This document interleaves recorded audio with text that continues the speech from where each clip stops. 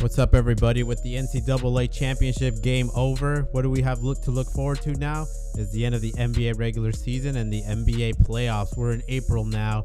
Only just less than 15 days to go until the NBA playoffs start. But first, there's a lot of seeding that needs to get sorted out. What are your reactions so far to Super Sunday and Super Tuesday today of the NBA?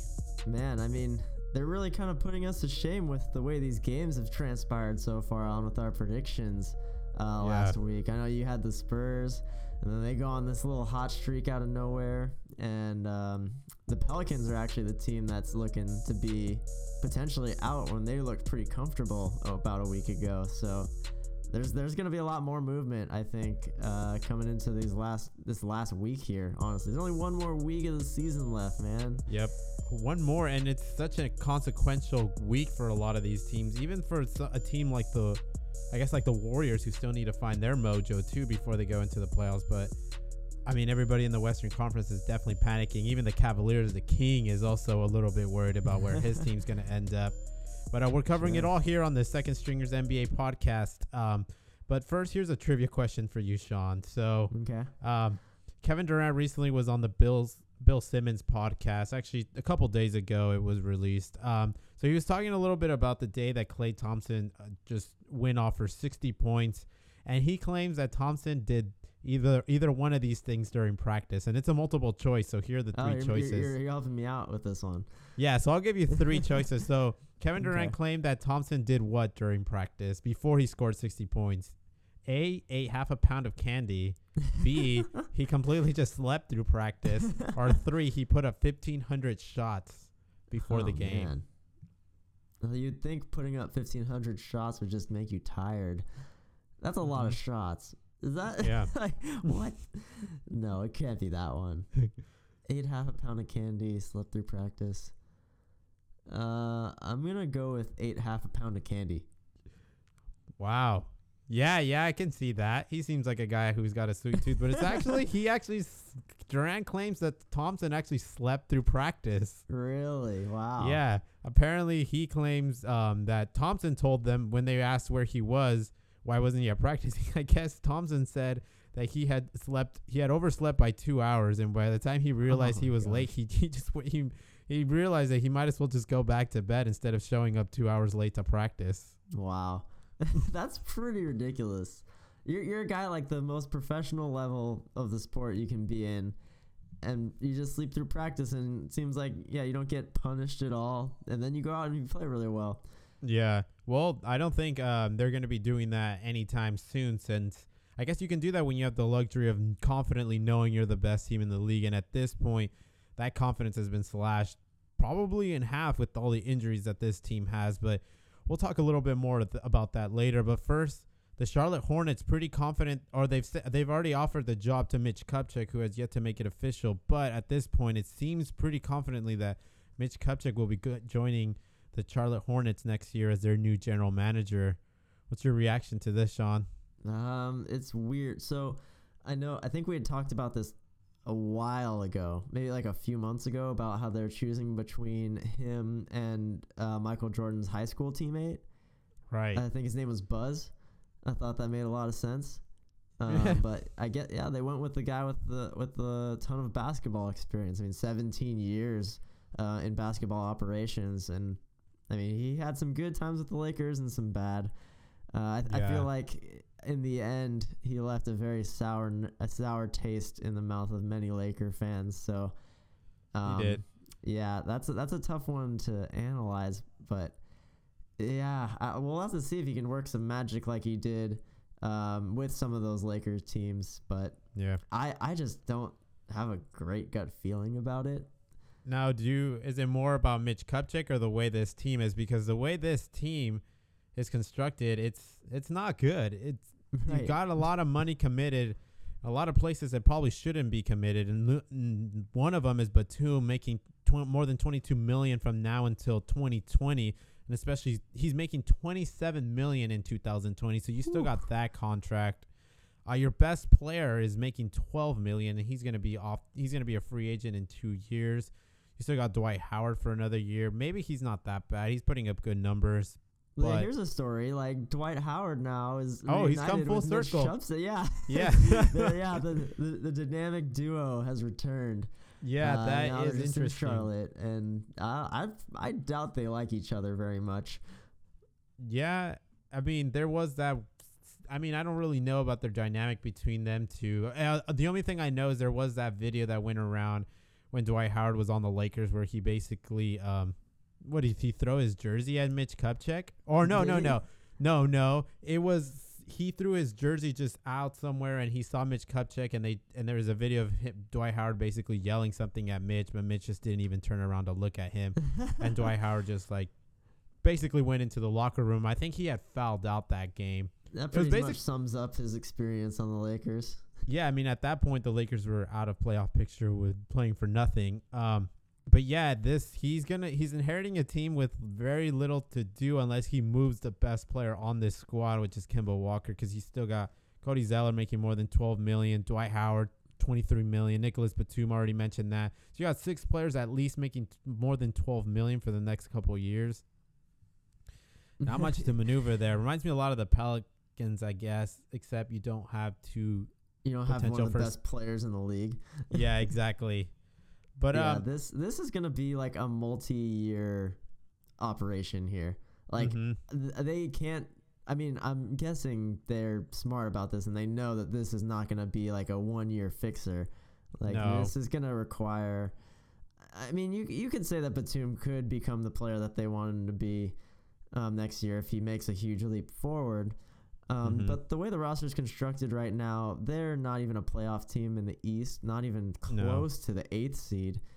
Yeah. And since you're locked up with all this money for the next year or two, in a lot of these guys' cases, sometimes 3, you're going to have to figure out a way to get rid of these guys.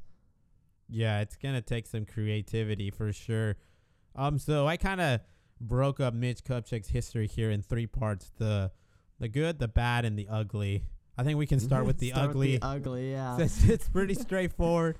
Mitch Kupchak signed Luol Deng to that $72 million contract that still haunts the Lakers right now.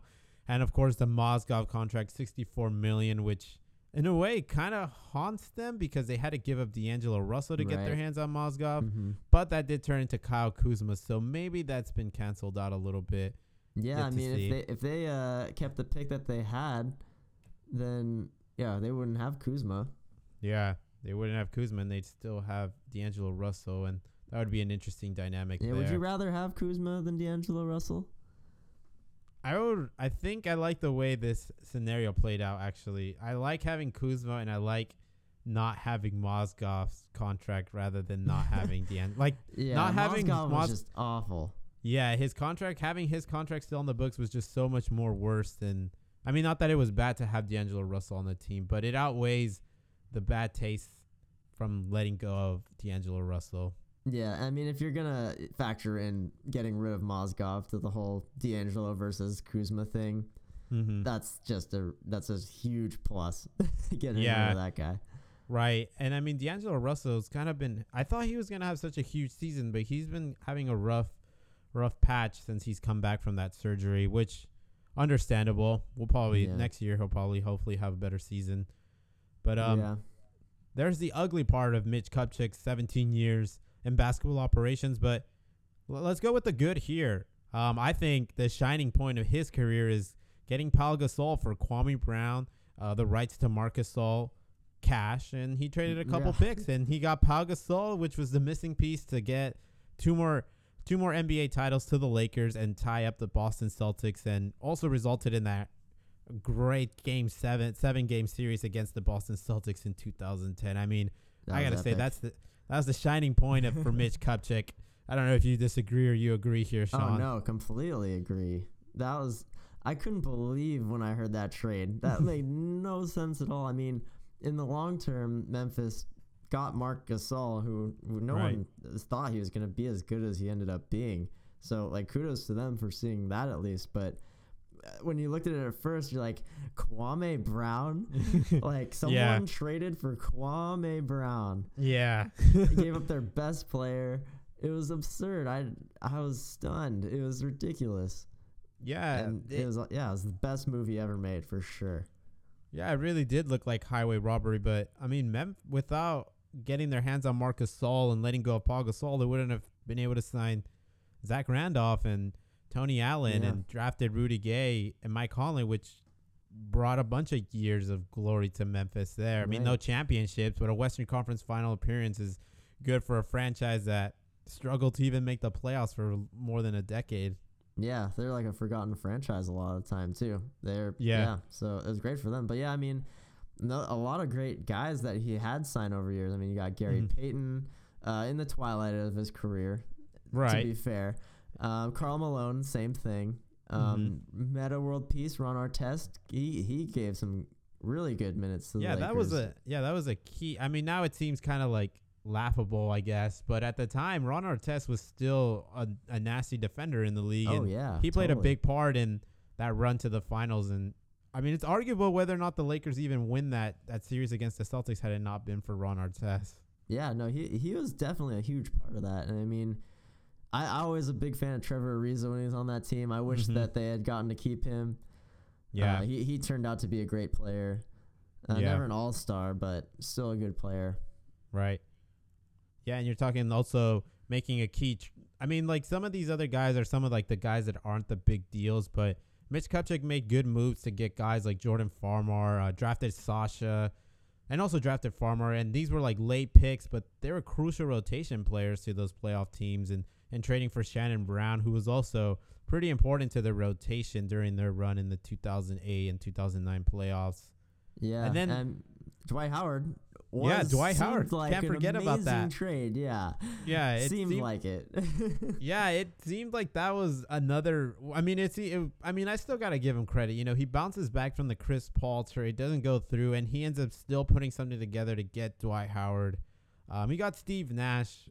At the time, it seemed like a home run, but it was bad. But he still did it, though, nonetheless. And his draft record, not too bad. I mean, he was still the guy who got Randall, Clarkson, Larry Nance, Ingram, and D'Angelo Russell. I think those are fantastic draft picks, honestly. Yeah. Like, look at the way Julius Randle's developed over the last few years. This guy's going to be an animal next year. I'm really excited to see Julius Randle. I'm really hoping the Lakers sign him to whatever deal that they need to with his restricted free agent contract. And then, Jordan Clarkson, Larry Nance, they flipped that into Isaiah Thomas. And I don't know, we'll see if he sticks around next year. Yeah. But, yeah, Ingram, he's going to be good. Yeah. And you got D'Angelo Russell, quality player as well. There at the second pick. But how about the bad? I mean, this isn't quite ugly, but this is some bad that he's got on his track record here. Yeah. Obviously the Chris Paul trade, you can't fully put the blame on him. But David Stern claims a while back ago, and so he jumped on some podcasts, and obviously he was asked about this, and he says that he gave Mitch Kupchak another opportunity after he had turned it down. He gave them another opportunity to come up with something better. Right. But Mitch Kupchak pretty much came up. They just didn't respond. Not that he didn't come up with anything, but he just kind of forgot about it. And I mean, to his defense, it seemed like the deal was broken, and it's hard to re-engage people again. Yeah, he didn't call back, man. Yeah, that's so stupid. Yeah, but he lost that one, and of course, as a result of that, he ended up trading Lamar Odom, who was still a quality player, and he essentially gave him away to the Dallas Mavericks. Yeah. And the Lakers were really never the same after that, even though they still pulled off that Dwight Howard trade later on. Right. Yeah. And Shaq's departure, I mean, that wasn't like all on him, I would say. No. Like him and Kobe just were never two peas in a pod. Right. I guess, but it does say something on your track record when it says you traded away probably one of the top 10 centers of all time, if not top 5. Right. Yeah. That usually doesn't go well for you. Yeah. But, hey, I mean, the Hornets have a very accomplished GM now, and we'll see if he can turn things around for them. Yeah, I sure hope so, because this is a franchise that has just not been able to do anything well with themselves the past few years, and it seems like they've had good draft picks and quality players sign onto their roster, but yeah. But hey, let's move on to some more exciting news here. I'm really excited about this. Gordon Hayward's starting some light jogging using an Ultra G treadmill, that zero gravity treadmill. Nice. Just putting some weight on that finally.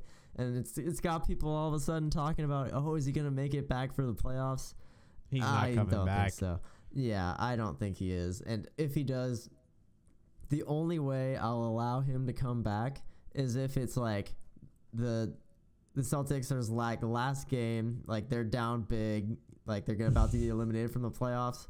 Bring in Gordon Hayward for a minute and just let him, like the last minute of the game, and just let him get the standing ovation, maybe put up a shot or two, you know, like just, I think it'll be very poetic. Yeah, it would be a nice scene for sure. I guess I don't think that's gonna happen. I think these videos are a little bit. They're just teases. Well, no, I'm just saying for like just put them on for like a 1 minute, you know? Yeah, just I guess if it's hypothetical. Yeah, and like after it'll be like a month. Like they'll probably make it through the first round just fine, and maybe they have struggles in the second round and they get eliminated in the second round. I feel like Gordon Hayward could play 1 minute of NBA basketball, especially if it's at the end when like no one's trying hard and they're losing. You know? Yeah, that's true. You could do it. I wonder if it would be like insult to injury for the other team. No, it would be like if the Celtics were gonna lose. Oh, if the Celtics were gonna lose. Yeah. I guess. Like a I don't know, like a ride off into the sunset type of thing. Yeah, you could do that. Yeah, it would be cool. But I would want to see that. That would make me feel good. Yeah. Can't you feel like the warm fuzzies from that? It seemed like wow, he like made it back from the terrific experience. It would be a fuzzy scene for sure, but I feel like I would rather just see Gordon Hayward come back as a good player, ready to score 20 points. He will. I'm just saying, it's like he's not going to come back this year, but like that can be like his one thing he does this year, just to give the fans what they want to see. Yeah, that would be awesome. I mean, there's a lot of Celtic fans out there that probably bought season tickets with the idea knowing that they were going to see Hayward and Irving kick ass, and unfortunately they got none of that. Yeah, I mean they still have a great team though, so they can't be too disappointed. Right, but let's head out to the Western Conference where it was what I call Super Sunday this past weekend. Essentially, big games for all the teams that are currently fighting for seeding. The first one, of course, what a slap to my face. I thought the Spurs were going to be the one looking outside in terms of the playoff picture, but they pulled off a win that I think a lot of people didn't see this coming. They come out and they beat the Rockets. Not only beating them, not close at all, holding them to their fewest point total since 2016. Impressive win for a team that, I mean, LaMarcus Aldridge ended up playing this game when I thought he was going to be out, and Rudy Gay, he's looking like a solid NBA player again. Yeah, we didn't think much of that free agent acquisition at the beginning of the season. No, I thought the Spurs missed out. All they got was Rudy Gay, but it turns out all they needed was a little sprinkling of DeJounte Murray and Kyle Anderson, and they didn't need to pick anybody up. Yeah, there's something about that Spurs jersey that guys that I thought were just done. Pau Gasol, Rudy Gay. I never was too hyped up on LaMarcus Aldridge when he signed with the Spurs. I was like, okay, he's a little bit on the older end. He's not the Marcus Aldridge of Portland, but man, he's still putting up numbers, and Rudy Gay has refound his career. Yeah, it's freaking Greg Popovich, man. I was telling you, like, I don't know if I'd be so confident because Greg Popovich always finds a way. Yeah, so he found a way. So I pulled this graph from 5038, who, if you all know, they're basically a team of statisticians that break down everything about the NBA and all things across the board. But there's this graph that they update after the end of every game. So right now the Spurs have a greater than 99% chance of making the playoffs, and does that go to 100 if they beat the Clippers tonight? I guess it goes. Well, I mean, if they clinch it, you could possibly go to 100. So the only team standing at 100 is the Rockets, or at least in the West, are the Rockets, Warriors, and Trailblazers. But the Spurs jumping at a percentage of greater than 99. Surprisingly, considering that last week they were. What were they? They were the 7th seed with a 50% chance of making the playoffs. They were even the 10th seed at one point. Yeah, So Super Sunday and the course of those games before that have done a lot for this team.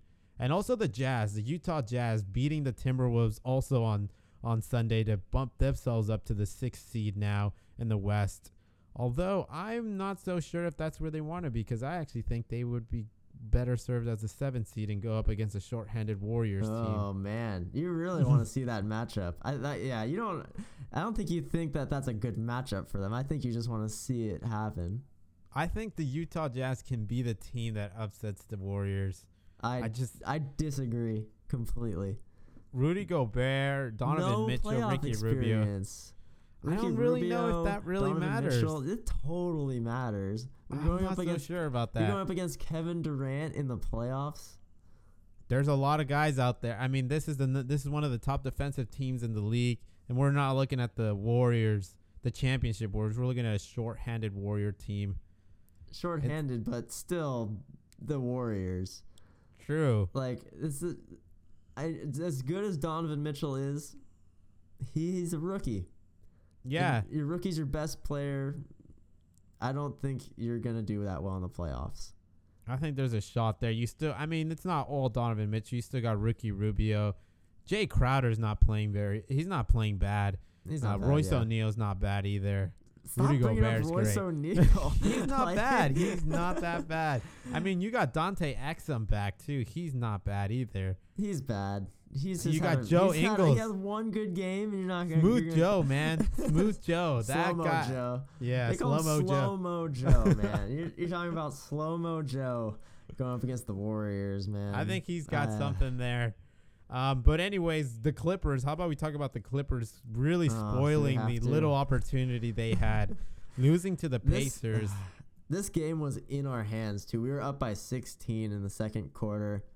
And by the end of the second quarter, we'd given up almost the entire lead. I think it was a 1-point lead going into halftime. And then the third quarter was still even. And then the fourth, we just blew it. It was so sad. I thought we'd fight with more heart being in the position that we're in right now. Yeah, that's a bad loss. I mean, the Clippers, from that loss, their chances to make the playoffs have now dropped to but an unlikely 16%. And then, if they lose tonight, then it's like they're over. Yeah. I think, yeah. They still would have, statistically, they'd still be in it, but in my mind, they'd pretty much be out. Very unlikely. And I mean, to add insult to injury, so the Trailblazers beat the Grizzlies. No surprise there. They clinched a playoff spot, whatever. But moving on, the Clippers are doing bad also because the Nuggets pulled off this overtime win against the Milwaukee Bucks. Saved by Jamal Murray and a Joe kick flop that ignited this team's comeback. They were down. Flop for sure. They were down by 16 points in the fourth quarter, and the Joe kick flop just ignited a huge run for the Nuggets. And to come Giannis back. Being out of the game. That was Giannis huge fouled part. out. Yeah. As a result of the flop. Right. Oh, man. That's so dumb. Yeah, so the Joe kick the Nuggets are, all of a sudden back in it. Yeah. Big win for them to get themselves in the ninth seed with a 41% chance of making the playoffs. So they're not there yet. But they haven't counted themselves out in the way that the Clippers are doing so by losing these games. And they still got a couple key matchups left to go. They got one game against the Pelicans, and I believe another one against Utah left. Yeah. I think you're right on that. And right now it's the Spurs are up by 4 against them. That game will probably end by the time this podcast is over, so we'll have that update just for our own sake. Yeah, so the Spurs are up by 4 against the Clippers? Yeah. There's 5 minutes left in that game. Okay, that's a big win. But, let's see nonetheless how that ends up. But, I mean, the Spurs winning 2 games in a row, not only against the Houston Rockets, but also against the Oklahoma City Thunder. Big games there. 40-year-old Manu Ginobili is trying to not miss the playoffs for what would be the first time ever in his entire career. Yeah, looking like he's going to keep that streak going, though. Where last week it was looking bleak, this week it's looking like all but assured. Just 1 week can change so much at this point. And all because LaMarcus Aldridge didn't even miss any time. We were talking about what if he misses time because he had that something with his knee. I don't remember exactly what that injury was, but apparently nothing really. Yeah, so it comes at a moment where the San Antonio Spurs are down a star, and a star looks like they're injured, and he comes back and suits up because he knows that the playoff chances are hanging by a thread here. LaMarcus Aldridge puts up some points, puts up a performance, but Kawhi Leonard, he's cleared by Spur doctors, but seems like there's no chance he's coming back. He leaves the team again. He's off to New York to meet with doctors again. He's working out by himself and reportedly leaves the team after increasing tensions with teammates. I mean, I'm not surprised here. I would imagine there's got to be some people that have a sense of urgency and want Kawhi Leonard to show some urgency as well to get back on the playing court, especially considering how every game it means a lot to this team. But I guess if Kawhi Leonard's not healthy, then and he doesn't feel confident to be on the court, then you can't really force him to do so. Yeah, but I mean, I just still wonder how much of this is just media blowing it up. Yeah. Like who said that? Did he say there was increasing tension with his teammates? Was that like right straight from his mouth? It's anonymous sources. Anonymous sources. It was Woj. It was in Woj's ESPN article. Yeah, according to sources. I don't know. Well, who are these people that he keeps going to see in New York? Like who is he gonna be a Knick next year? Is that what we're looking at?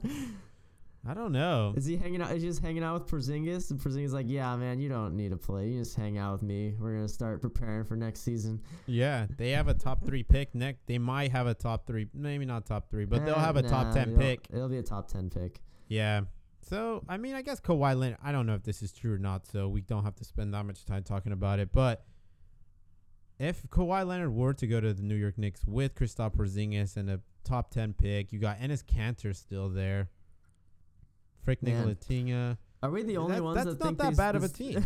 Are we the only ones that think that this is a conspiracy to get him to the New York Knicks? I don't know. I haven't heard anybody else talk about it. Right? It wouldn't really be that bad of a team, honestly, if that's where he wanted to be. Oh, it would be an amazing team. You kidding me? In the Eastern Conference. Yeah, you still got Tim Hardaway Jr. on that juicy contract. Mm-hmm. Yeah, with Enes Kanter and Porzingis. That's a starting lineup right there, man. Yeah, that's a pretty. Trey Burke coming into his own. Mm-hmm. Trey Burke. You still got the young guns, Emmanuel Mudiay. Muday's on there. Yeah, Ntilikina. And then you got obviously a top 10 lottery pick coming in too. Not a bad team. I don't think that's happening, but you heard it here first. Kawhi of the Knicks. It's happening right before our very eyes, and no one's even seeing it. Yeah. What about the New Orleans Pelicans, who just seemed like the hottest team in the NBA and have now dropped 4 in a row in the 8th seed? Man, is this the team that's not going to make the playoffs? I really don't think they are. I mean, you have the Nuggets surging ahead on their 3-game winning streak. Pelicans lost 4 in a row. They're now only half a game ahead of the Nuggets. And, I just don't know. I can see the Nuggets just totally taking them over at this point. All the momentum's on their side. And I don't know if the Pelicans rode this wave as long as they could. Anthony Davis can only do so much by himself.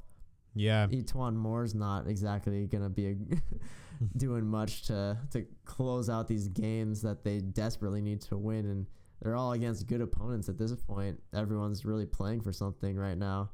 Yeah, so this is what the Pelicans have left. They have Memphis tomorrow. They have the Suns after that. Really? So they got 2 wins there, possibly. After that, they got the Warriors, Clippers, and Spurs. Okay. So they're closing out the season against some really good teams. Yeah, and the Clippers could be hungry there. Oh, yeah, Clippers will fight. Even if we are eliminated at that point, we have no reason to not win. You know, it's our last game of the season, or it will be our second to last game of the season, I guess. We got to make that one count. Mm-hmm.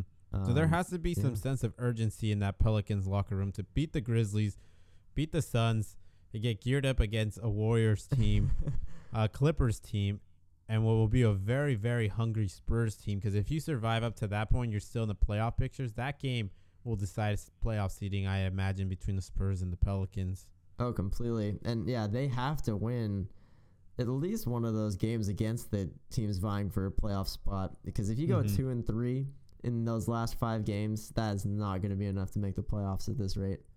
Right. So currently right now they have a 63% chance of making the playoffs. Nuggets at 41, Clippers at 16, and the Timberwolves at 90%. I don't buy that. I don't buy that at all. Yeah, the Timberwolves 90%. They have the same record as the Pelicans, don't they? It could also be down to record. I mean they have one more win. Yeah, and the games that they still have yet to play. Let's see who the Timberwolves. Yeah, the Timberwolves. They have Denver, and then they have the Lakers, Memphis, and Denver again. The two Denver games are the big ones. Yeah, but like the Lakers and the Memphis one, they should win. Yeah, so I guess if you look at it, so Timberwolves have 4 games, but really all 4 of those are against teams that are not in the playoffs. But you can't believe that because you do have the Nuggets twice, so they might as well be a team of playoff difficulty. So actually, I can see it now because the Pelicans do have a tougher schedule when you consider they're playing the 3 Warriors playoff teams. Or playoff potential teams. The Clippers aren't necessarily a playoff team. Right. So, I mean, it could very well be that the Pelicans maybe finish 7th and the Nuggets finish 8th here if the Nuggets win both those games. Yeah, I could definitely see that. And you know what? Yeah, man, I would feel so bad for the Timberwolves, though, because they still, yeah, that would be awful. We were talking, like, because before when Jimmy Butler was, like, there and they were, like, the 4th seed or, like, the 3rd seed for, like, and they're very solid in that position. We're like, oh, man, this is going to be the first time the Timberwolves make the playoffs since Kevin Garnett. Like, how cool is that? And, I mean, they're doing great. But then you look at it, you're just like, oh, man, what if they miss it? Like, that would be horrible. It's very, I think it's very likely. Man, that would be so devastating for them. I'd feel so bad. They did it to themselves a little bit. Well, but you can't help Jimmy Butler getting hurt. That's just that's not in your control at all. But I mean, look at what the Pelicans have been able to do. They lost DeMarcus Cousins. Yeah. I mean, you'd feel for any of these teams really. All these teams deserve to make the playoffs. In their everybody's own right. lost. Yeah. Except for the Nuggets. The Nuggets, they lost Paul Millsap for a while, but was that really that big of a deal? Well, here's the thing: the Nuggets played it in a way that it didn't seem like such a big deal because that's what I'm saying. The Timberwolves have yet to have done. They haven't yet to have guys step up and fill in the holes that were left by Jimmy Butler. And you can't point at that because other teams have done the same. The Utah Jazz lost Rudy Gobert. Nuggets lost Paul Millsap. The Spurs have not been without their MVP. I mean, even the Rockets went through a good stretch without Chris Paul and James Harden. Chris Paul's without Harden sometimes. And Golden State's without Curry. Yeah, so I mean, every team has dealt with their own stuff. I mean, everybody just fills in the holes and tries to keep the train going, and the Timberwolves have really struggled to do that without Jimmy Butler. Yeah, they just got to hold the door, man. They're in the playoff spot now. Yeah, they just got to hold it.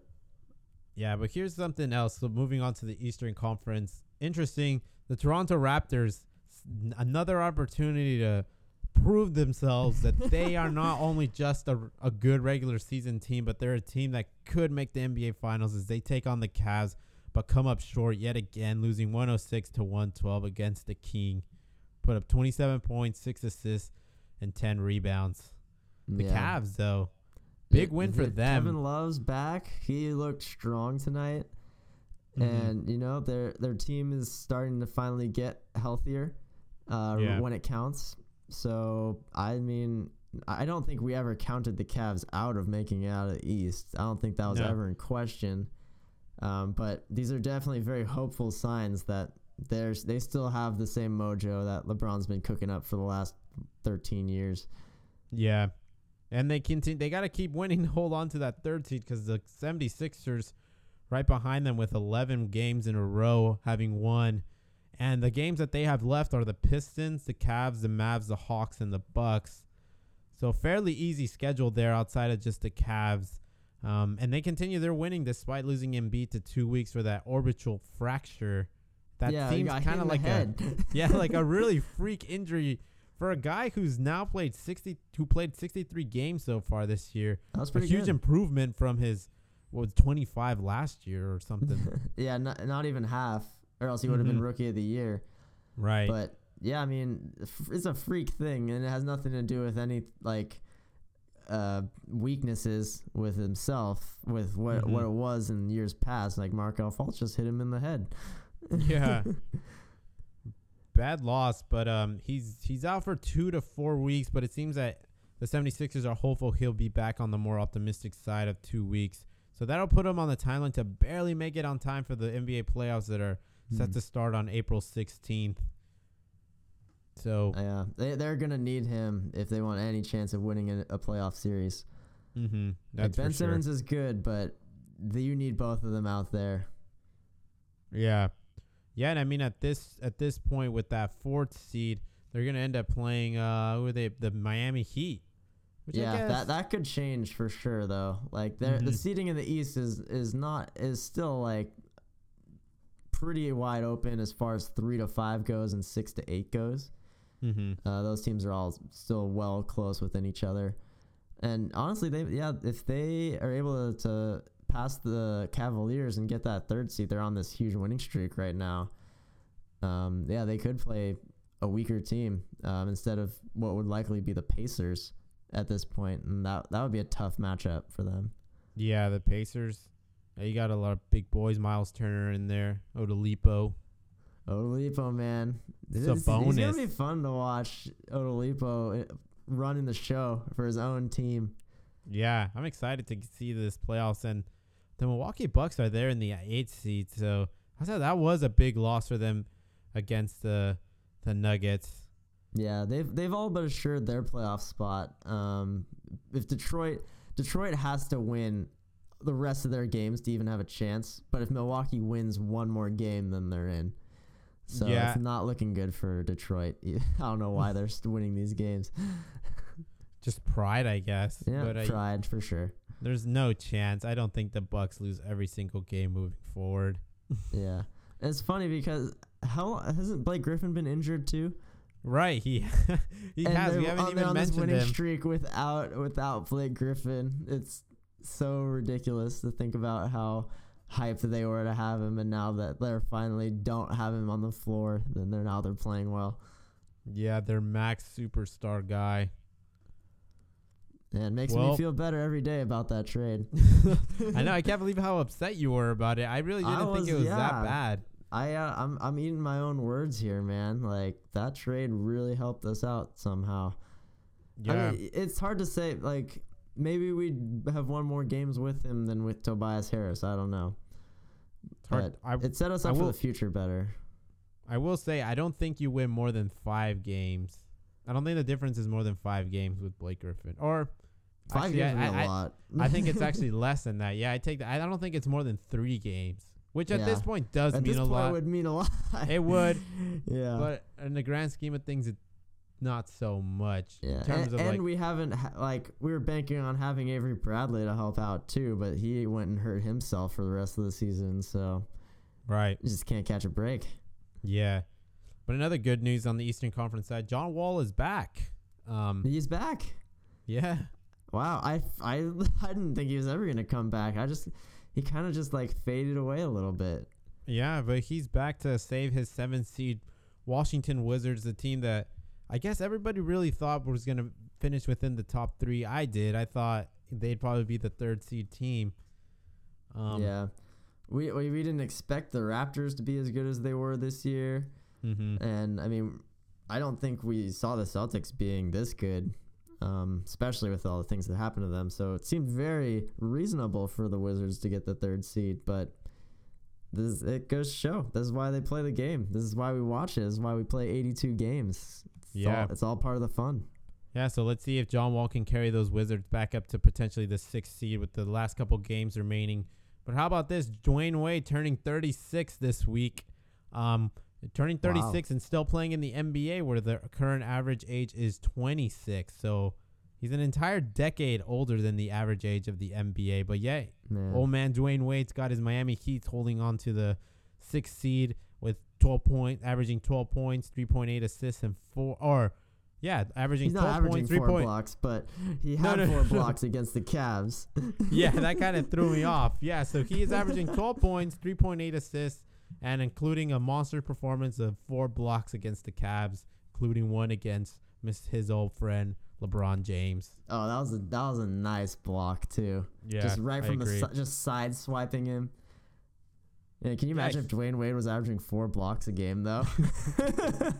That would be unreal. I think that would be it would be unreal just in general, like regardless of the fact that he's a guard. I don't know, maybe some like old school guy, but how about some of the best performances of the week? This was a cool one to see. Jabari Parker. Yeah, Jabari going 14 for 23 from the field, 5 for 8 from 3. To get altogether 35 points to go along with 10 rebounds and only 1 turnover. And still a loss to the Nuggets in that game with Giannis fouled out in, but he stepped up in a big way. Mm-hmm. And I think this is just a flash in the pan of like what he's actually capable of in this league. Yeah. Just give him the opportunity, and I think he's really going to shine. And just keep him healthy for a full season. He's going to do some exciting stuff. Yeah, I think this team needs to do whatever it takes to get that 7 seed because I think they're in prime position to upset the Celtics potentially, especially if Jabari Parker can put numbers, not exactly 35 points would be nice, but if he can at least get if he can become a 25-point guy with 1 turnover a game and 10 rebounds, great. This is great for the team. That would be crazy. I also kind of noticed, do you think Jabari Parker's a little chunky? What was that? I feel like, does Jabari Parker look a little chunky to you? Yeah, he's a big guy. I mean, I think he's gotten a lot bigger.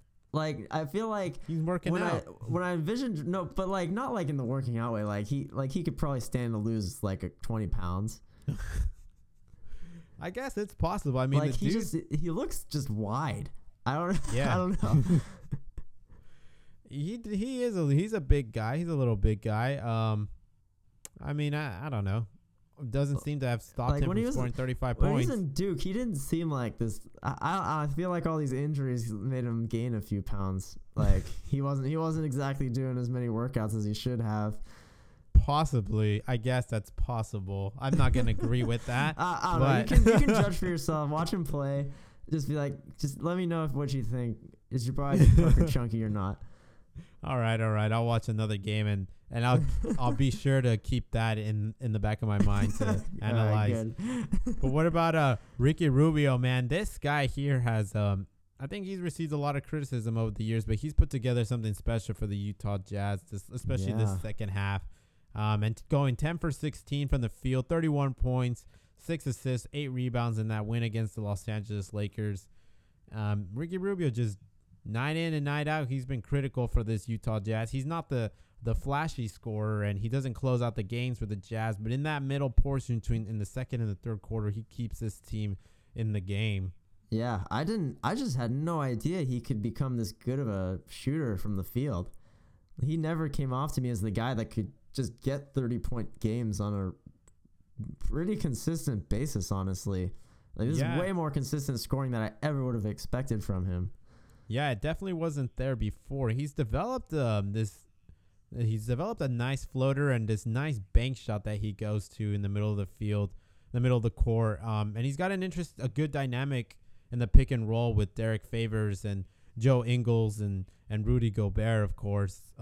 They got something special going on in Utah in terms of team dynamics.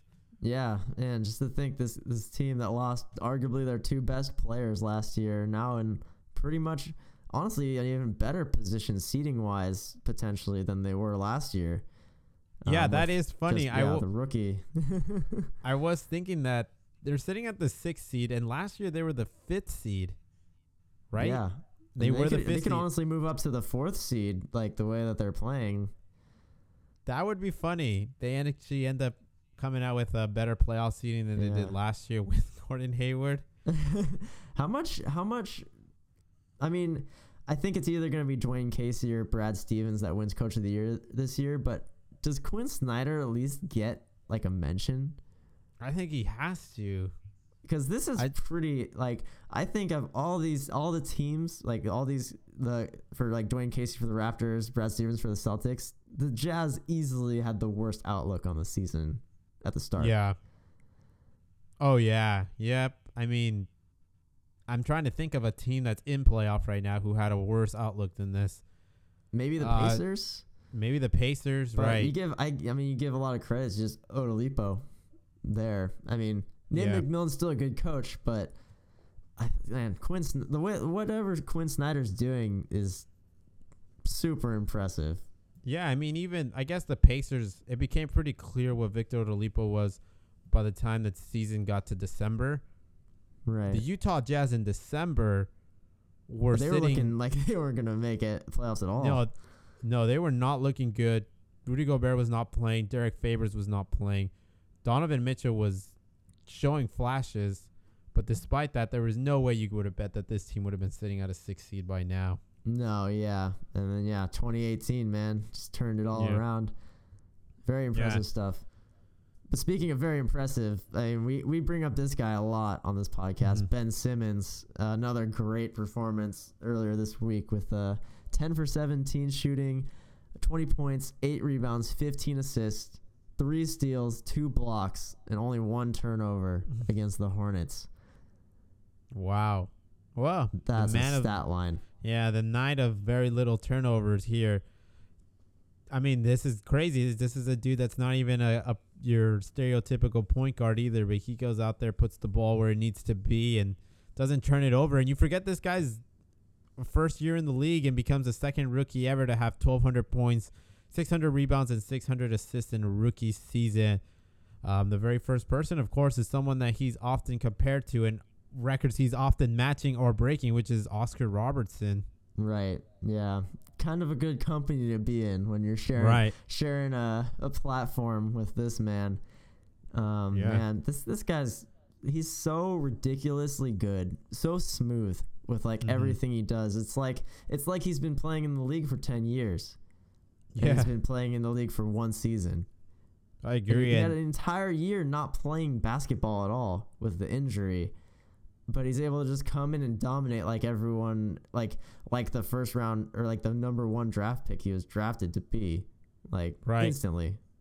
And it's interesting that I actually just thought of this right now, talking about Ben Simmons in the March Madness tournament that just ended. Like, Ben Simmons wasn't even in that tournament. Right. And this guy's just dominating the league like nobody else. And it just goes to show you, I remember just the criticisms he would get for not having. We're obviously not getting LSU into that tournament the year he was there. And now it just seems so ludicrous, just like a absolute lunacy take to think that Ben Simmons loses stock or isn't the player you think he is because he didn't get that team to that March Madness tournament. Yeah, just because the rest of his team can't help him out enough. Yeah, and I mean, it's pretty obvious he just didn't care about the tournament. And because he didn't care, didn't really mean anything or at all to whether or not he was going to end up becoming a good NBA player. Right, yeah. Making the tournament, that should have no effect on your NBA stock. I mean, Markelle Fultz also didn't make the tournament, and he was drafted number 1 too. Just a quick aside, I remembered seeing this thing where this I forget the name of this guy, is one of the top high school prospects that was committed to Syracuse, but he's going to go straight to the G League instead of going to college. Interesting. So a big slap in the face for Syracuse. Yeah. That sucks for them. But yeah, I think he's the first guy to ever do that, to go straight from high school to the G League. So, I mean, I think we're going to start seeing that happen a lot more. And these guys, they don't need to prove themselves at the college level to become amazing draft prospects in the NBA just a year away from high school. Right. I agree. And I mean, to be clear, I think that speaks true, but I think it speaks true to guys that are just going to be the top 15 picks in the NBA draft. And these guys know who they are. People know who they are. It just seems like a waste of time. Yeah, it's just a formality. Have to force them. Yeah, the March Madness tournament is exciting. I definitely had a lot of fun watching it, but at the end of the day, I think Ben Simmons was going to be doing what he's. I mean, I didn't think he was going to be doing exactly what he's doing, but I knew he was going to be a good player, even if LSU was eliminated in the first round or just did not make the tournament at all. Right. Yeah. I mean, you look at DeAndre Ayton, the center for Arizona. That's supposed to be the number 1 draft pick next year. Everyone's saying he's going to be like this amazing prospect, number 1 consensus overall. Lost to a 13 seed in the first round of the tournament. Yeah, no one's gonna think about that next year. No one's gonna remember December. that. So the tournament doesn't really mean anything. It's all just for fun. Yeah, it's definitely fun. So what about Dante Exum, an NBA prospect from Australia, the same home country as Ben Simmons? It's been a while since we've seen anything from this guy. He's had a couple bad years that he's lost to injuries, but he's come out firing for the Utah Jazz now in his return, going for 21 points, 8 for 10 shooting, 3 for 4 from 3 against the Memphis Grizzlies. Of course, he'd do it against the Memphis Grizzlies, which is essentially almost a G League team when Marcus Saul or Tyreek Evans are not playing. But still, good sign to get this guy in rhythm for playoff time once it comes for the Utah Jazz. Do you think this guy is actually going to get significant minutes in the playoffs, though? I don't know. Probably not. I don't think he will. He had this one good game. It was against the Grizzlies. I don't think when push comes to shove, they're fighting for their season, he's going to get very many minutes at all. No, I wouldn't think he'll get 15 minutes, but I mean, anything's possible, man. Like Donovan Mitchell picks up 4 fouls. You got foul trouble here. Somebody fouls out, or somebody needs to take a game off, and all of a sudden, Dante Exum needs to play 10 minutes. And in the playoffs, when the games are close, every minute counts. Yeah, that's true. I don't know. It's one good game. Like we have guys on here, Jabari Parker, Ben Simmons, like guys. And I'm like, they had a great game, but they can definitely do it again. I don't feel that way about Dante Exum. I got one name for you, Matthew Dellavedova. Oh, do the Cavaliers push that series to 6 games if it's not for Matthew Dellavedova? Probably not. That's a guy you probably didn't think was going to get 30 minutes a game in the NBA Finals, and he ended up getting those minutes, and the Cavs pushed that Warrior team to 6 games. Matthew Dellavedova. The deli man. Yeah. You just had to bring him up. I mean, it goes to show you, man, sometimes these rotation players matter if you want to stay alive. Yeah. I mean, they didn't win the championship. I don't think Dante Exum's the gym rat that Dellavedova is, though. We'll see. Anyways, how about some worst performers here? Jason Terry, the man that's been playing for, 3 decades now in the NBA? Close. At least 3 decades. Yeah, 3 decades. 18 minutes, 0 for 3 from the field, and 5 fouls in that overtime loss to the Denver Nuggets. Man. So, yeah, I actually forgot about that, and I was going to bring this up. I have no idea why Jason Terry was in that game during that crucial moment against the Nuggets. I mean, Giannis fouled out. I guess he was the best next available on the bench.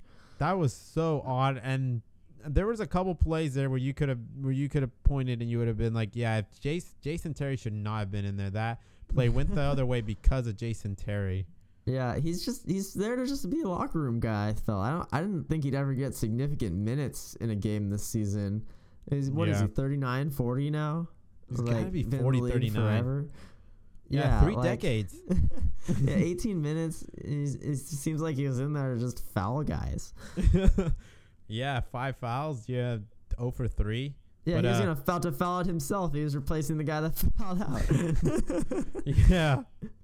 What about Wayne Ellington? 22 minutes, 0 for 3, 1 rebound, 1 turnover, and 3 fouls in that same overtime loss. And an overtime loss against him. That's not the same one as the previous game, different game, but a whole lot of nothing, man. Yeah.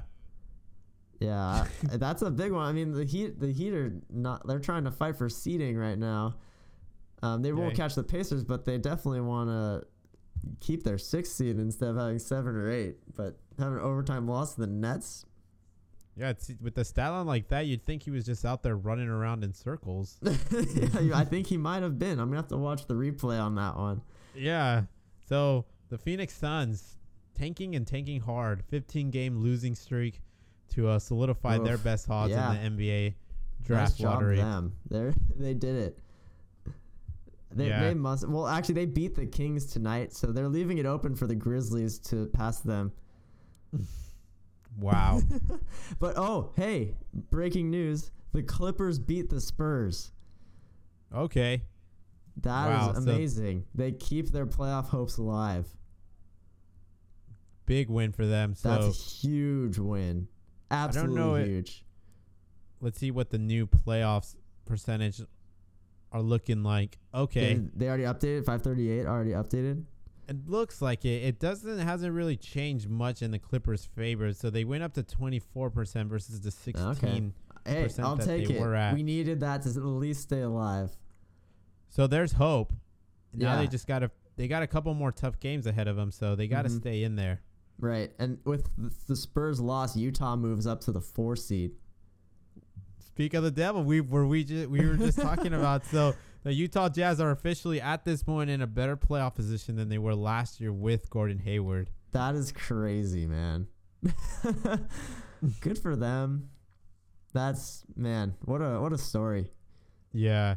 So anyways, what about this one? Steph Curry says that the 76ers have the worst popcorn in the league and the Miami Heat have the best. I don't know if I buy that, man. Popcorn is just popcorn. I've never tasted popcorn that's any more different than any other one. It could be soggy or crunchy or burned. I mean, if it's just you can definitely mess up popcorn. I put popcorn in the microwave all the time, and it never comes out the same twice in a row. I guess that's possible. The only way I feel like popcorn can taste different is if it's literally just a popcorn with like a different type of flavoring thrown on it. But if it's just popcorn, popcorn is popcorn to me. Yeah, I didn't see any elaboration on why the 76ers popcorn is the worst. I would like to know though, like what are they doing so wrong? It's got to be the weather, man. The weather. I mean, if you're eating popcorn in Philly winter cold, that's horrible. But if you're eating popcorn in South Beach, yeah, that's by a whole different experience. Yeah, right. Do we trust Steph Curry's popcorn taste judgment though? Like how much experience does he have with popcorn, really? That's a good question. He is an athlete. I'm sure he watches his nutrition a lot, so I doubt he has very little experience in the junk food. I'm honestly just impressed that he's gotten popcorn in every NBA basketball court.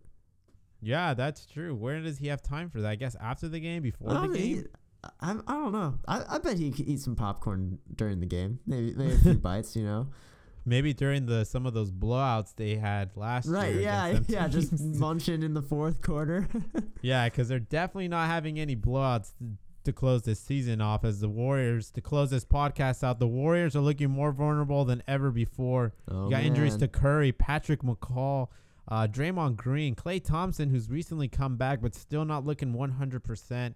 So you got Kevin Durant being the lone leader of this team potentially in the first round. And right now at the 538 stat graphic table currently has the Warriors with a 6% chance of winning the NBA title this year with obviously the Houston Rockets with a 57% chance of winning it. 57%? 57% chance. Wow. That is way higher than I would have given them. I mean, they're the best team in the NBA. They got all their guys nice and healthy. Everybody's in shape, and the Warriors the same thing can't be said for the Warriors, who are right now leaning on a guy by the name of Quinn Cook. The G League guy who continues to kick ass. But how long can he continue to do this? He's averaging 19 points, and this week also became the first G League player to average 50% shooting from the field, 40% from three, and 90% from the free throw line. Wow. And Kevin Durant also had this. Keep going. Yeah. Kevin Durant also had this interesting quote here. He said, "It's cool that people looked at us like we're invincible, but we're not. And you see it with the injuries that we have. We're not superhuman. I think when we play basketball the right way, we're damn good. But if we don't come out there and focus, we can lose to anybody. And you've seen that." Man, if you're Utah Timberwolves, sounds like Pelicans, an excuse. Sounds like an excuse. Is Kevin Durant foreseeing something that's going to happen in the first round potentially? No, he's just scared. He's scared that they're going to lose. And so this is him just making an excuse like, oh, we were never like that good. Anyone could have beaten us. Shut up, man. Now he's just, oh man, what a wimp. What a wimp. This is such a cop-out quote. You think so? This is not the attitude of a champion. This is the attitude of a wimp. Right. So maybe if you're the Timberwolves, the Pelicans, the Jazz, maybe the Oklahoma City Thunder, maybe you got a pretty good feeling if you end up with that 7th seed and end up playing against the Warriors in the first round. Man, is Quinn Cook actually good? He's playing pretty good, man. He's not bad. Not is bad. he playing good or is he actually good? That's a good question, and I would say he's playing good, and that's my point. I'm not sure if he's actually a 19-point guy in this league. No way. Come playoff time, I don't think that's the guy who's going to be scoring 19 points for you against Oklahoma City or against the Utah Jazz. Teams, maybe the Timberwolves let him score 19 points. Oh yeah, for sure. But yeah, hey, but, I'm excited, man. Seeing the Warriors vulnerable, that makes me happy. Yeah, I agree. It makes it more interesting. Well, thanks everybody for tuning in. We'll be back next week with more breakdowns as we'll close out the NBA season next week and get geared up for playoff basketball talk. Whew. This is exciting stuff. Have a good week, everybody. See you next time.